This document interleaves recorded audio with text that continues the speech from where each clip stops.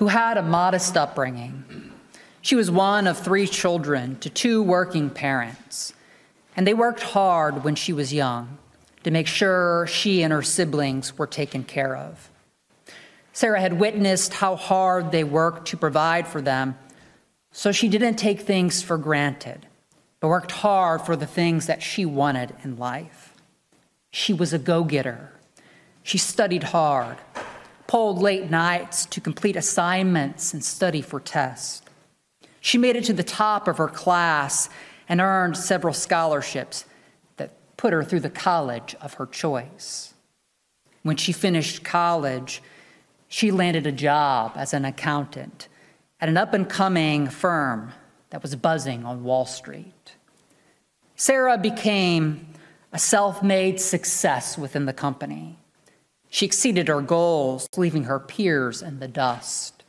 She developed new accounting practices that she ended up being promoted to senior management faster than anyone had thought was possible. She was making a 6-figure salary, had a studio apartment in the city, and not a worry in the world. Sarah had gotten to where she was all on her own. A few months into her new position with the company, it was receiving an unexpected audit. And she started hearing rumors that the audit wasn't looking good. It soon became front-page news that the company wasn't buzzing on Wall Street because they had been doing everything right, but because they had been doing it all wrong.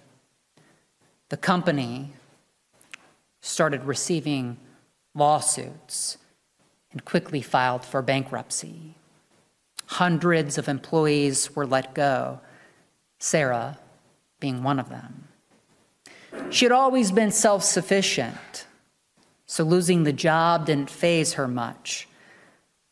However, when she began looking for a new job, no one wanted to take a chance on her. The company had left a stain on her resume, leaving her unhireable. Sarah's bank account began to dwindle. She tapped into her investments to make ends meet, but it wasn't enough. She lost her home, and her world began to crumble. She was devastated, scared, and in trouble. With nowhere else to go, she walked into a coffee shop, sat at a table in the corner, put her head down in her arms, and cried out to God. We live in a culture that promotes the importance of self-sufficiency. The idea that we can provide for ourselves without the help of others or the assistance of others. We're taught to work hard for what we want, and if we do, it will be ours. We're taught to pull ourselves up by our bootstraps when we're knocked down and to get back up again. We're taught our security in life comes from our ability to get ahead and control our own circumstances with goal setting and the careful planning of our own investments. In short, we're taught to be self-made people, that there's no need to rely on someone else or something else for help. And when we believe we can do it all on our own, rarely do we feel we need to depend on God. I think at one point or another, we've all bought into this cultural idea that we can be self-sufficient. People who can do it all on their own without the help of anyone or anything else. That we can place God on the sidelines while we run the rat race of life.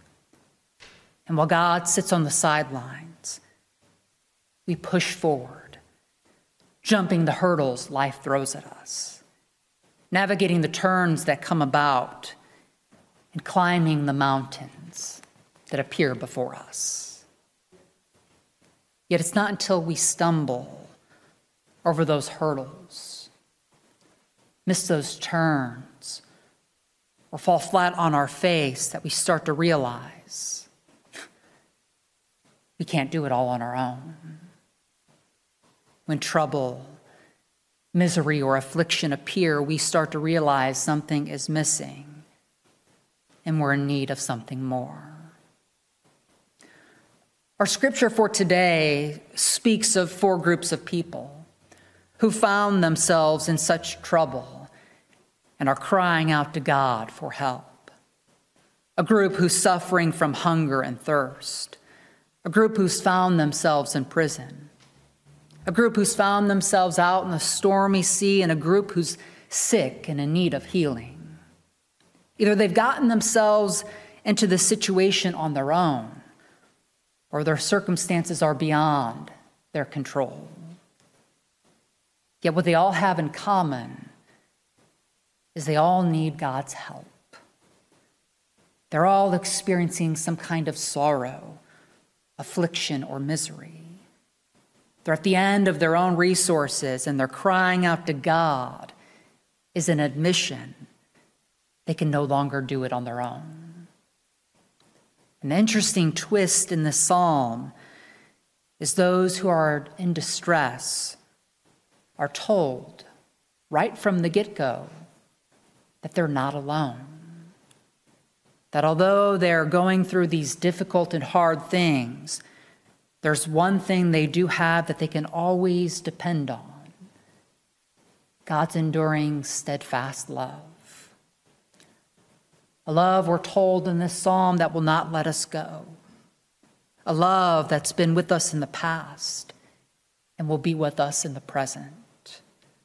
A love that reveals itself in good times and in bad times. A love that frees us to cry out when we're at our wits' end, meets us in our need, and lifts us in times of the distress we're all experiencing. It is a love from God that we are not only able to depend on, but a love that lets us know we are not all on our own. Today, we welcomed 8 new people into our church community. And each of them, like so many others here, have their own unique story of what brought them to Holy Covenant. Maybe they came because it felt like something was missing in their spiritual life, and they were searching for something more.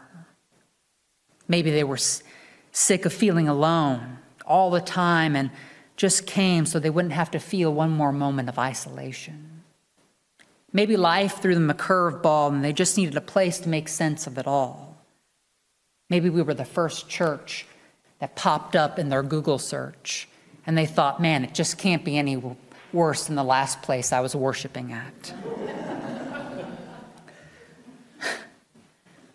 Whatever it is that brought you here, whatever it is that brought each and every one of you here to Holy Covenant, this is not only a place where you can learn to depend on God through whatever it is life has in store for you.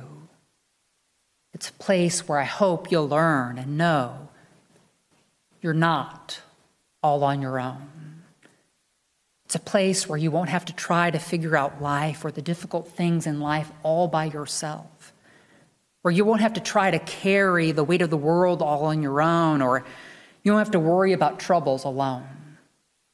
Sitting next to you and all around you are people who care about what you're going through, who will be there if you need them, and are here to remind you how much God does love you and cares about each and every one of you. A short while after Sarah was sitting with her head down and her arms at that table, she felt a hand on her shoulder. And it caused Sarah to look up. And when she did, she saw a middle-aged woman with white hair, wearing a stained apron, holding a cup of coffee. The woman told Sarah, "I'm not sure what's going on, but this coffee's on the house." Sarah took the coffee and thanked her. There was a moment of silence before Sarah spoke up, but she finally said, "You wouldn't believe the poor luck that I've had lately. I worked so hard to get to where I was, but now I can't even depend on myself to get out of the mess that I'm in. The cup of coffee helps, but I need to find a job." The woman listened, and after a moment, she told Sarah, "Sometimes the more we depend on God, the more dependable we find God is." Sarah thought about the woman's words, and as she began walking back behind the counter, Sarah asked, "Hey, what's your name?" "Grace," she said. "And by the way, we're hiring." Sarah didn't start work that day, but she did start the next. It was not a fancy accounting job, and she didn't make much, but it was enough to get her back on her feet. And after a while of working there, she was able to get a little apartment not far from the coffee shop. She thought she would hate the job when she first took it, but she ended up enjoying it. In fact, after months of working there, she couldn't remember being any happier. And as the months went by, Sarah learned to depend on the love God had shown in taking care of her. My friends, please know you are not on your own, but the steadfast love of God is with each and every one of you, encouraging us to trust that our hard and difficult times are going to get better. We are not on our own, but the love of God, it appears through people who hear our cries and respond in mercy. We are not on our own, but the love of God brings peace and healing if we are able and willing. We are not on our own, but the love of God is unfailing and ready to meet us wherever we are on life's journey. A love that will listen to our worries, bear the worst of our pains, and seeks to hold us tightly. A love we can depend on and that responds no matter the trouble. As we continue through this season of Lent, may we release the need or the feeling that we have to journey through life all on our own and remember how dependable God is. May we remember we are not on our own, but that God is always with us. And where there is God, there is always hope and love to be found. Amen.